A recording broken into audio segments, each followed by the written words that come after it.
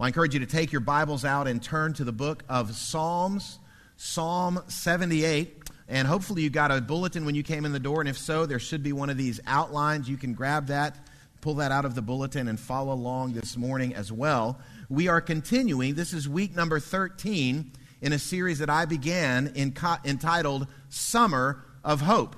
Now, really, all year long, we've been focused on this concept of hope and the Christian's hope that we have in God. But over this summer, we've been zoomed in on this concept as we've been considering why we can hope. And from various passages of Scripture throughout the Old Testament and the New Testament alike, we have first looked at some of the things that are foundational for our hope as Christians.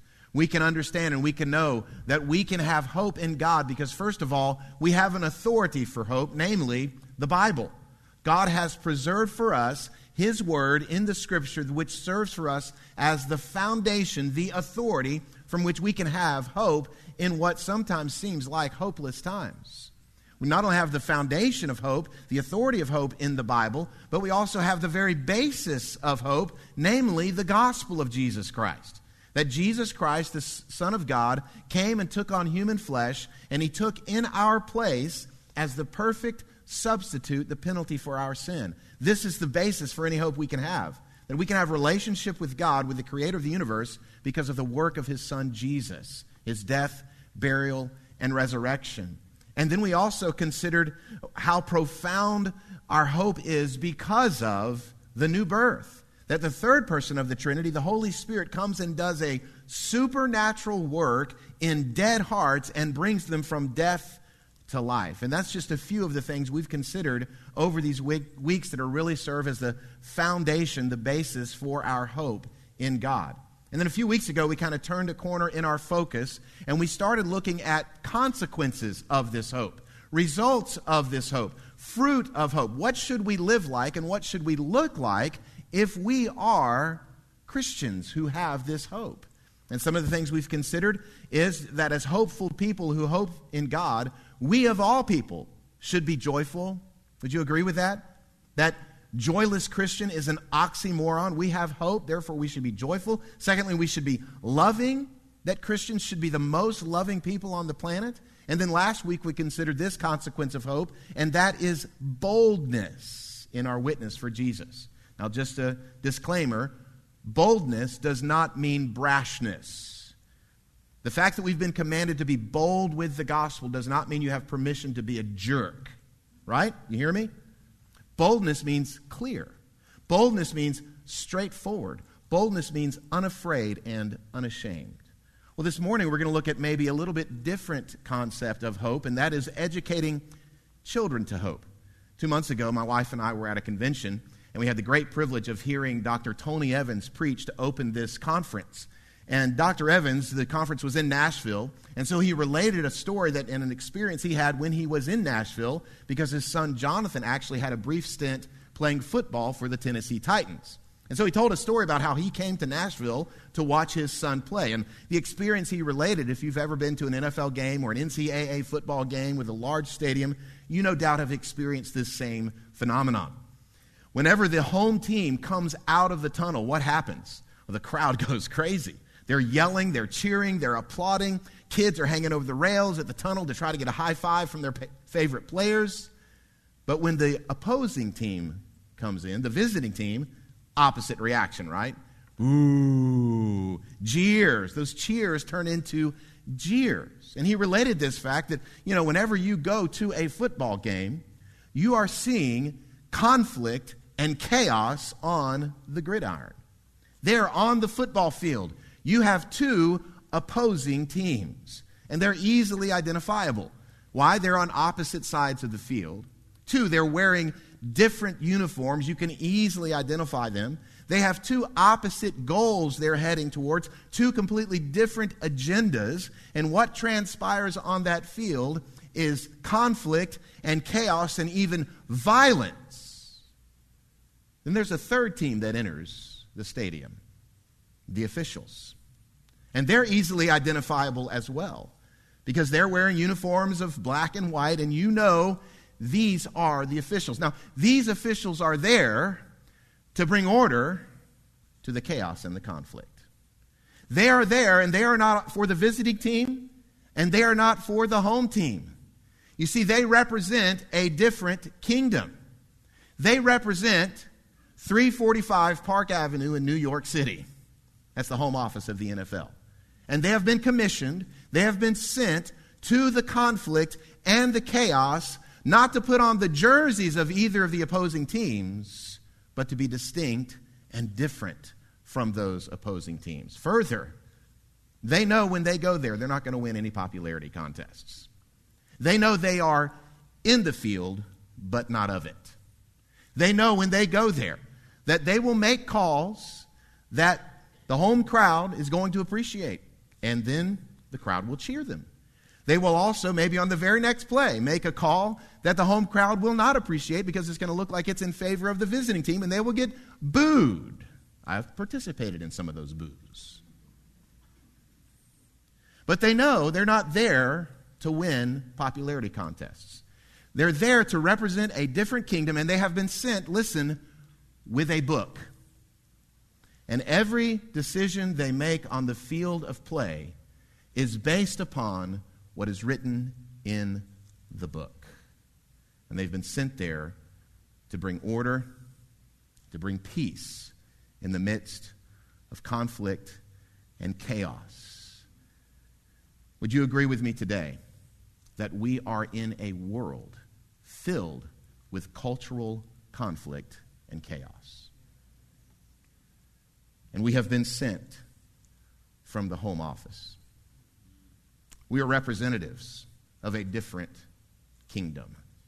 And we have been given a book which governs all the calls we make on the field of play. In our world today, there are opposing ideologies, theories, ideals, and philosophies that are of such chaotic and conflicting nature. I've never seen this in my 52 years of living, like what we're seeing today. There is racial conflict in our world today. And so people are throwing around all kinds of theories and ideas, and these theories are being debated and discussed. There is socioeconomic conflict. There is political conflict. There is pandemic conflict. And there is educational conflict. Diverse viewpoints of how or even if schools should open, should meet publicly, and what the curriculum should be when they do meet together. And the teachers we're honoring today, the teachers that have given their lives to impact children, are caught right in the middle of the fire. But don't forget, there's a third team in the midst of the conflict. They are the team that has been sent to bring order. And friends, this third team cannot put on the jerseys of the opposing teams. We must remain as representatives of a different kingdom. Now, if you've ever watched a football game, you know that from time to time, this third team of officials will gather into a huddle. And those 7 individuals will form a circle, and they will dialogue about whatever the crisis is of the moment. And when they break that huddle, they break with a unified voice and a unified vision based upon what they read in the book. Jesus had a similar huddle. 2,000 years ago, after his work of death on the cross, burial, resurrection from the dead, he called a huddle of 11 disciples. And there he gave what is known as the Great Commission. This commission is so important, it's recorded in all 4 Gospels and the book of Acts. And this commission he gave them for a unified purpose. It's still the operating procedures for his disciples today. However, our effectiveness in this world as kingdom representatives will be significantly diminished if, 1, we forget the kingdom authority we're functioning under. 2, if we forget the purpose for which we've been placed in this world.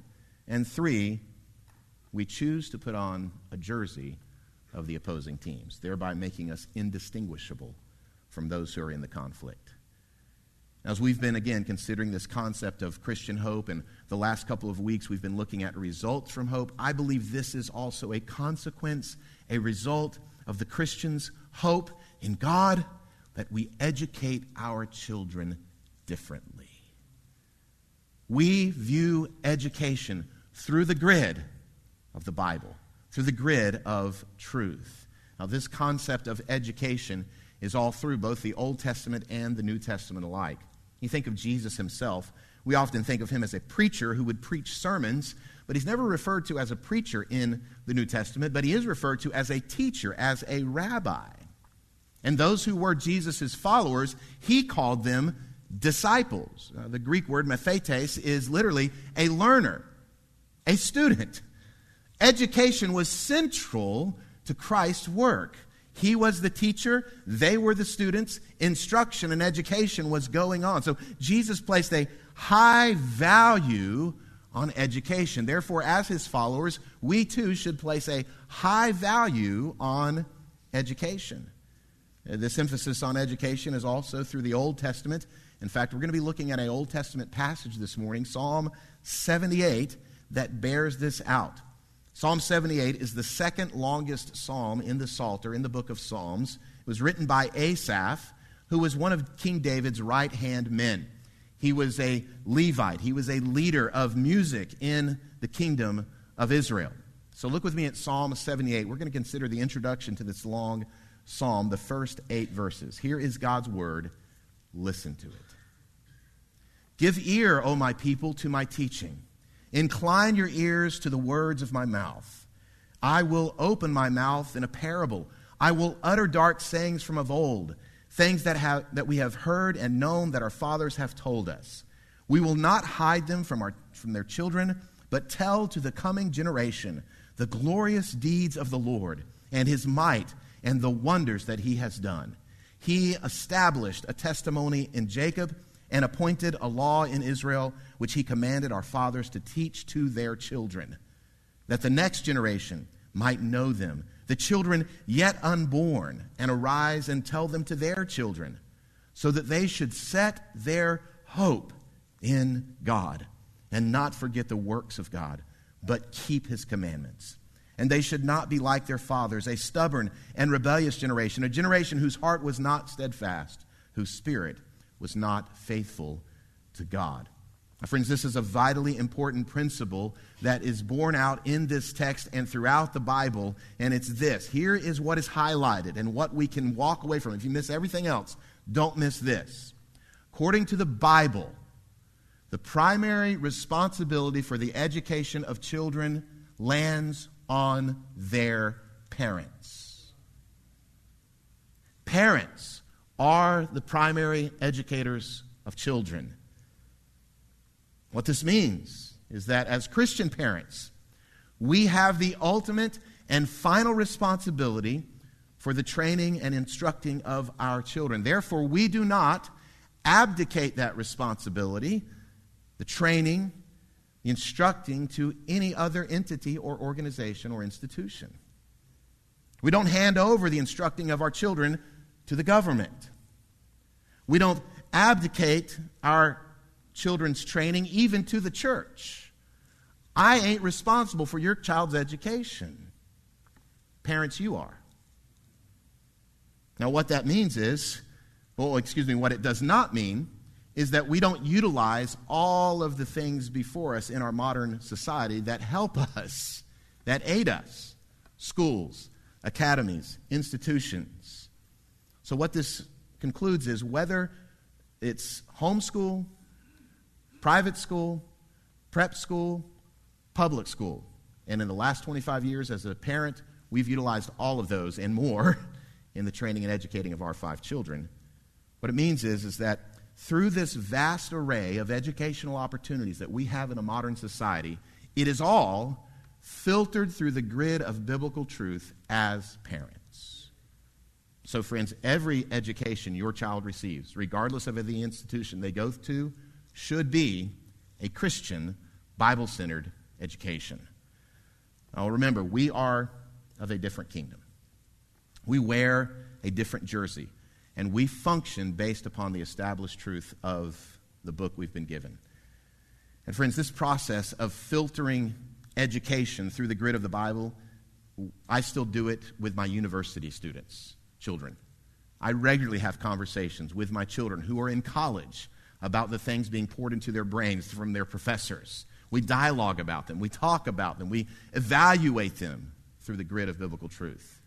You need to know that throughout history, Christians have been the primary champions of education for whole societies. When missionaries make pioneer work into new lands and new regions, they establish two things. They establish a church, and they establish a school. Because they want people to read so they can come to know God through His Word. Throughout church history, it has been Christians who have championed education for whole societies. In fact, even in our country, the very first public school, publicly funded academy, was in Boston, funded by the Christian Puritans, and it's still a publicly funded school to this day from the mid-1600s. So public school, believe it or not, is a Christian ideal. Now, our goal in our brief time today is going to outline this passage we just read and hopefully develop a well-rounded, kingdom-minded, Bible-saturated view of education and utilize Psalm 78, something as a launch pad for this endeavor. So 3 things I want us to focus on from this passage. Number 1, I want us to consider the treasure of truth. The treasure or the treasury or the treasuring, you could put anything down you want, of truth. The psalmist, Asaph, as we might expect, very poetically utilizes a broad range of synonyms to describe the truth, to describe the revealed Word of God. In verse 1, he talks about it as teaching and words. In verse 2, he describes it as a parable and sayings from of old. In verse 3, he says things that we have heard and known that our fathers have told us. In verse 4, he talks about them being glorious deeds, wonders. Clearly, the psalmist treasures, values, respects the truth. And he is encouraging and seeking to motivate us to treasure, value, and respect the truth. His readers then and his readers today. In fact, this truth that he poetically describes in these synonymous words in verses 1 through 4, he very specifically names in verse 5. Look at verse 5. He says this: He, God, established a testimony in Jacob and appointed a law in Israel. This is absolutely foundational to our understanding of education as Christians. Did you notice those 2 verbs in that verse? Established, appointed. You see the finality of those words? There's something settled about them, something that is fixed, something that is stable and secure. The Word of God is established. It is appointed. He did it. Now, the reason these things are established and the reason they're appointed is because they come from God Himself. He is the Creator. God is the architect of all the laws of science. God is the theorizer of all the rules of mathematics. God is the guide supremely of all of human history. God is the author of all the language arts. All truth is God's truth. But here specifically in verse 5, the psalmist describes, quote, the testimony in Jacob and law in Israel. God has spoken, God has revealed, God has established and appointed a testimony and a law. What is this? I want you to consider for a moment what life would be like in our world without the revealed Word of God. What would life be like if in society there was no established testimony from God, no appointed law from God? Well, for many there is no established law. And so as all the different waves and winds of culture beat upon the shores from the sea of confusion that we live in, people try to understand, people try to interpret, people try to diagnose, and they come up with all kinds of ideas and philosophies, thoughts, theories to define our world and to explain what's happening as they pop up here, there, and everywhere. And everybody's got an opinion, right? Everybody has ideas about what is helpful or harmful to a society. Everybody's got ideas and philosophies about what is right or wrong, what is good or bad. And these philosophies and ideals are based on human experience, human emotion, human feelings, cultural pressures, tradition. This is just the way we've always done it, and some other human authority. They're not based on something that is established or that is appointed. And as such, we have a society that is like a leaf on a raging ocean, floating in the sea of confusion. But here's the deal. God has spoken. God has given his word. Now, what specifically is the testimony and the law that the psalmist is referring to here? He's referring to the basis of all law. All of our laws today are based on what he's referring to here, namely the Ten Commandments as they were given through Moses, God's servant. This is the fundamental basis of all law, our legal system today. The same word testimony is used in Exodus 31 in relation to the Ten Commandments. Verse 18, the Bible says, "And he, God, gave to Moses, when he had finished speaking with him on Mount Sinai, the 2 tablets of the testimony, tablets of stone written with the finger of God." This is the testimony Asaph is referencing, the testimony of the 10 Commandments. But have you ever thought about this reality? We're mostly familiar with the 10 Commandments. Many of you could name all of them. But the 10 Commandments don't actually begin with the list of rules. Thou shalt not. They begin with something else.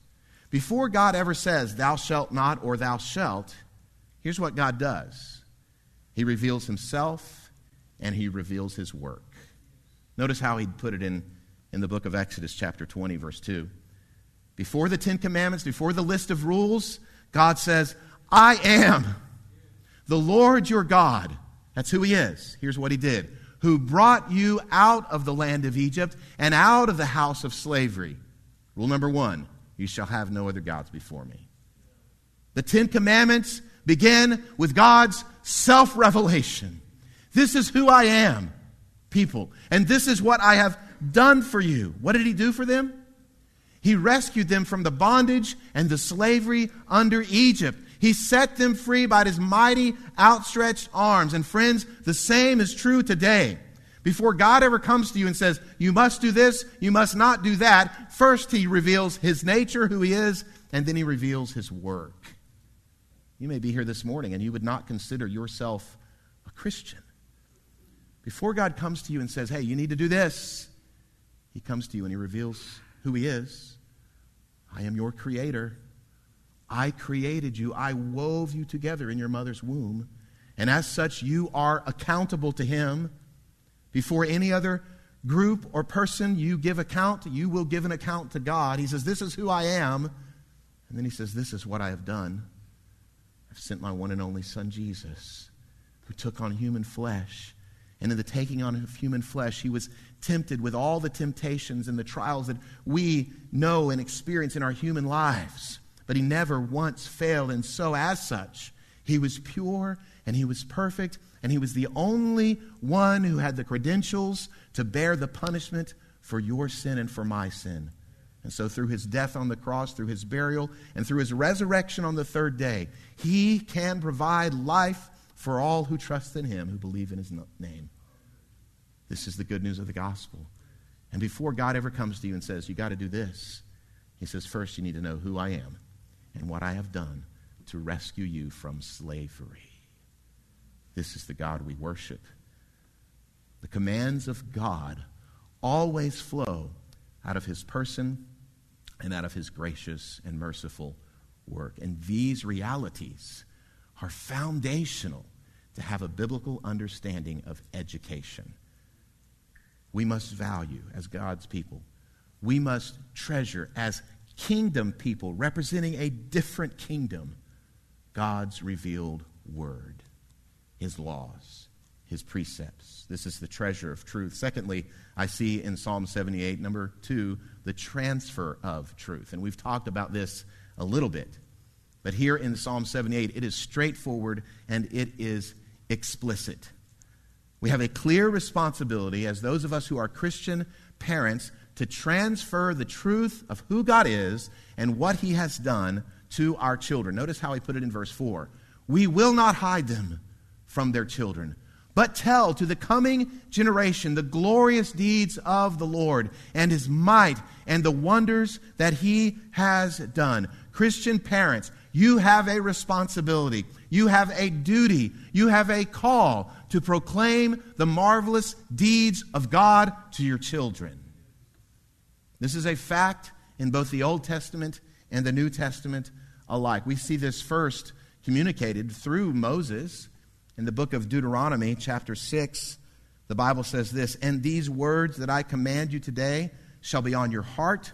You shall teach them diligently to your children. You shall talk of them when you sit in your house, and when you walk by the way, and when you lie down, and when you rise. This transference of truth from parent to child, it's to be done diligently, it's to be done regularly, it's to be done faithfully, it's to be done intentionally. Here's how that looks in our family. For 25 years, we have been doing this with our children. So if you were a member of my household today, tomorrow morning at 6:25, if you didn't have an alarm set, I'm knocking on your door. Time we meet at the table. It doesn't matter if we've had 3-year-olds or 23-year-olds, which we have in our home today. It didn't matter if they're our biological children or our exchange student who lived with us all last year. At 6:30 in the morning, for 25 years, every weekday, our family meets at the table for about 10 minutes. We read the Bible, we discuss the Bible, we share prayer needs, we memorize whole chapters of the Bible. 10 minutes. That's all it takes. Then, throughout our day, throughout our weeks, we have unscheduled conversations where experiences, world events, political ideas, we, throughout the day and throughout the weeks and throughout the months, we have unscheduled conversations where we bring all these things that are influencing our children into alignment with the Word of God. That's exactly what Deuteronomy 6, verses 6 through 7 command us to do. This is not just an Old Testament principle. This is a New Testament principle as well. The Apostle Paul writes in Ephesians 6, Fathers, do not provoke your children to anger, but bring them up in the discipline and instruction of the Lord. That word there, discipline, is the Greek word paideia, from which we get pedagogy or pedagogical. If you're a teacher and you went through teacher training, you know what pedagogical means. It's the science of instruction. It's the science of teaching. And the science of instruction begins with fathers and mothers in the home training and teaching their children. And a large part of this responsibility of training and discipling and instructing and educating children here, the psalmist highlights for us this biblical view of education is a transcendent view of the truth, first and foremost. It is the Word of God. We treasure the truth, and then there's the transference of this truth. And I would repeat, it's altogether wise and appropriate to partner with institutions, whether those are schools, academies, church, Sunday school, children's ministries, pastors, ministers, friends, but we must never forget the primary responsibility to educating our children falls squarely on the parents. So there's the treasuring of truth. There's the transference of truth. Here's the third thing. Number 3, the transformation from truth. In verses 6 through 8 of the psalm, there are 3 transformative results that occur from parents educating their children as we've been commanded to do. There is a transformation that comes because of the commitment of parents. You could call this 3 aims of education. Here they are. First, transformation from truth is this: they will know God. Your children will know God. Verse 6 says that the next generation might know. As we communicate these timeless truths, our precious children will come to know their Creator. The Bible is often referred to in theology as special revelation. Revelation is revealing something that has been hidden. And what the Bible does for us is the Bible reveals God.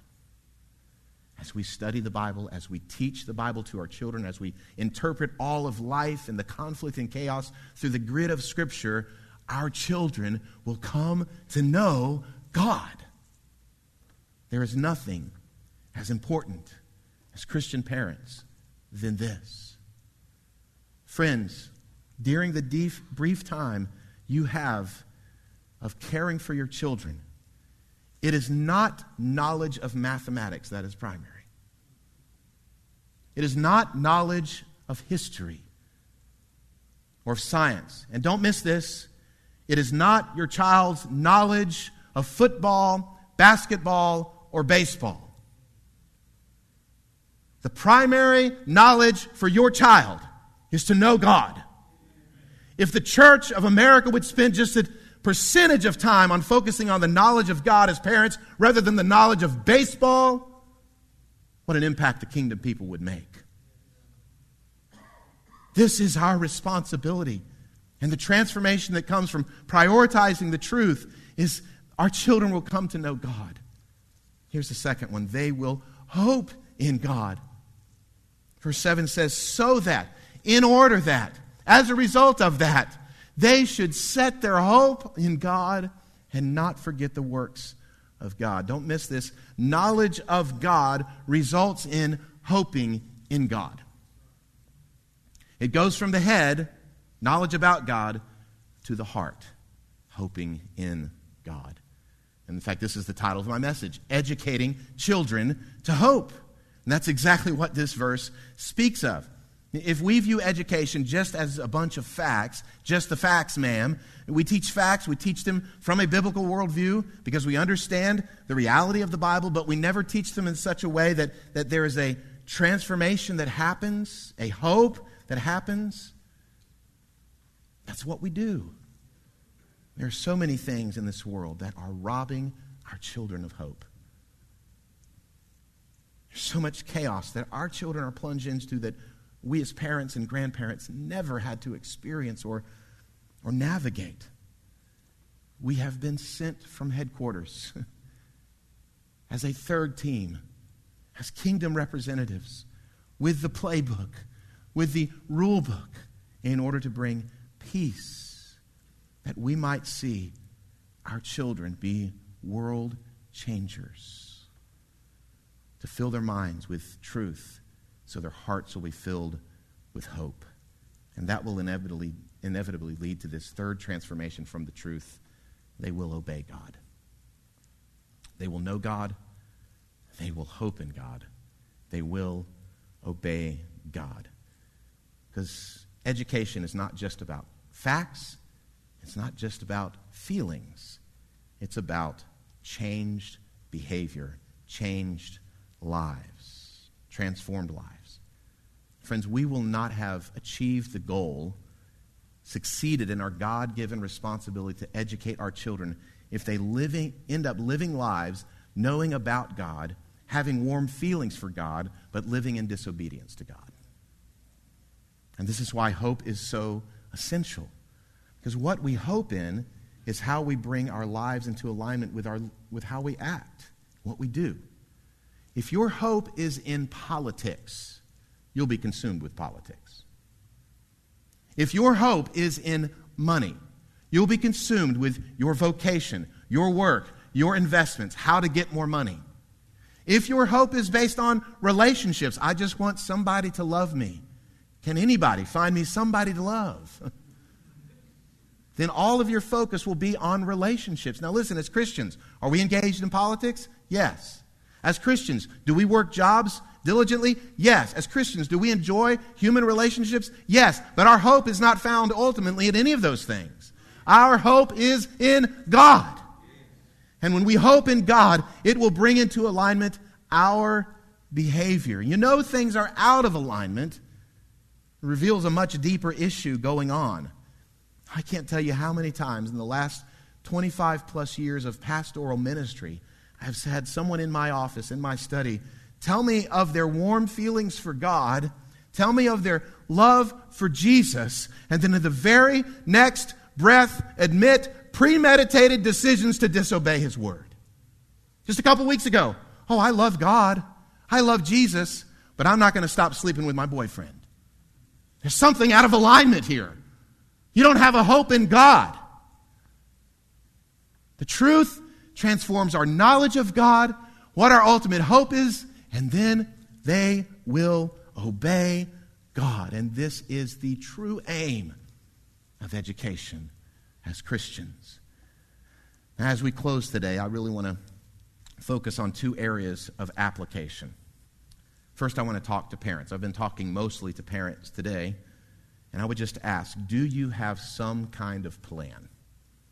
Some kind of plan to educate your children and to impart the truth of the Scripture to your children so that they will be able to stand in the midst of the conflict and the chaos? What is more important in your life? What is more important in your schedule? It only takes 10 minutes to read the Bible, draw some principles from the Bible, pray the Bible. If you say, I don't have time, check your priorities. You know, Jesus had something to say about education. He had something to say about teaching and instruction. That huddle I mentioned at the beginning of the message where he called his disciples together and he gave them the Great Commission recorded in Matthew, Mark, Luke, John, and the opening of the book of Acts. He talked about education. He talked about instruction. In fact, look how the eyewitness, the one who was there, Matthew, the detailed disciple, how he recorded that commission, that huddle speech. Matthew 28:18 says, And Jesus came and said to them, All authority in heaven and on earth has been given to me. Go, therefore, and make disciples of all nations, baptizing them in the name of the Father and of the Son and of the Holy Spirit, teaching them to observe all that I have commanded you. And behold, I'm with you always to the end of the age. So this great commission, Jesus gives these 11 disciples in the huddle, and by extension, he has given them to us, those of us who are his followers. He first said, make disciples. Remember what I told you the word disciple means? It means learner, means student. You are to go into the world and make students who will come and sit at the feet of the master teacher to learn. And those who say, yes, I will be a student, I will be a learner, I will be a disciple of Jesus, then what's next? You baptize them as a confession of their faith to the world. And then what's the third step? You instruct them, you teach them to observe, didactic, that's teaching. You teach them, you instruct them. It's all about education. Now most of us, if we're Christians and we've been in the church most of our lives, we've read this, we've heard this Great Commission perhaps hundreds of times. And most folks think about those three verbs or participles that Jesus uses there: going, baptizing, teaching. But those three action steps he gave in the huddle are sandwiched with two truths. First truth, first piece of bread that's foundational is this: all authority in heaven and on earth has been given to me. This is Jesus. And so as I close, I want to give a second piece of application to our educators, to our teachers who are here. First of all, as representatives first of a different kingdom in your school, you walk into that school building, into that classroom, into that administrative office, you walk in authority. Not the authority ultimately of your school board or of the superintendent or the system or even your principal. Your first and primary authority you walk into that classroom with is Jesus' authority. And Jesus said, guess what? I got all authority. The second thing is that bottom piece of bread on the sandwich of the action steps. And lo, or behold, and that word behold means you can bank on it. Behold, I am, the name of God, in Greek, ego eimi, which means I, even I, am with you always to the end of the age. Teachers, when you walk into that chaotic classroom tomorrow, you don't walk in alone. Jesus walks with you. He says, I am with you always to the very end of the age. This is who Jesus is. All authority And this is what Jesus does for you, believing Christian educator. He walks with you. And so, teachers, I would commend you. Walk in that authority and walk in that knowledge of his presence with you. And that leads to my last thought. The fear of the Lord is the beginning of knowledge. Proverbs 1:7.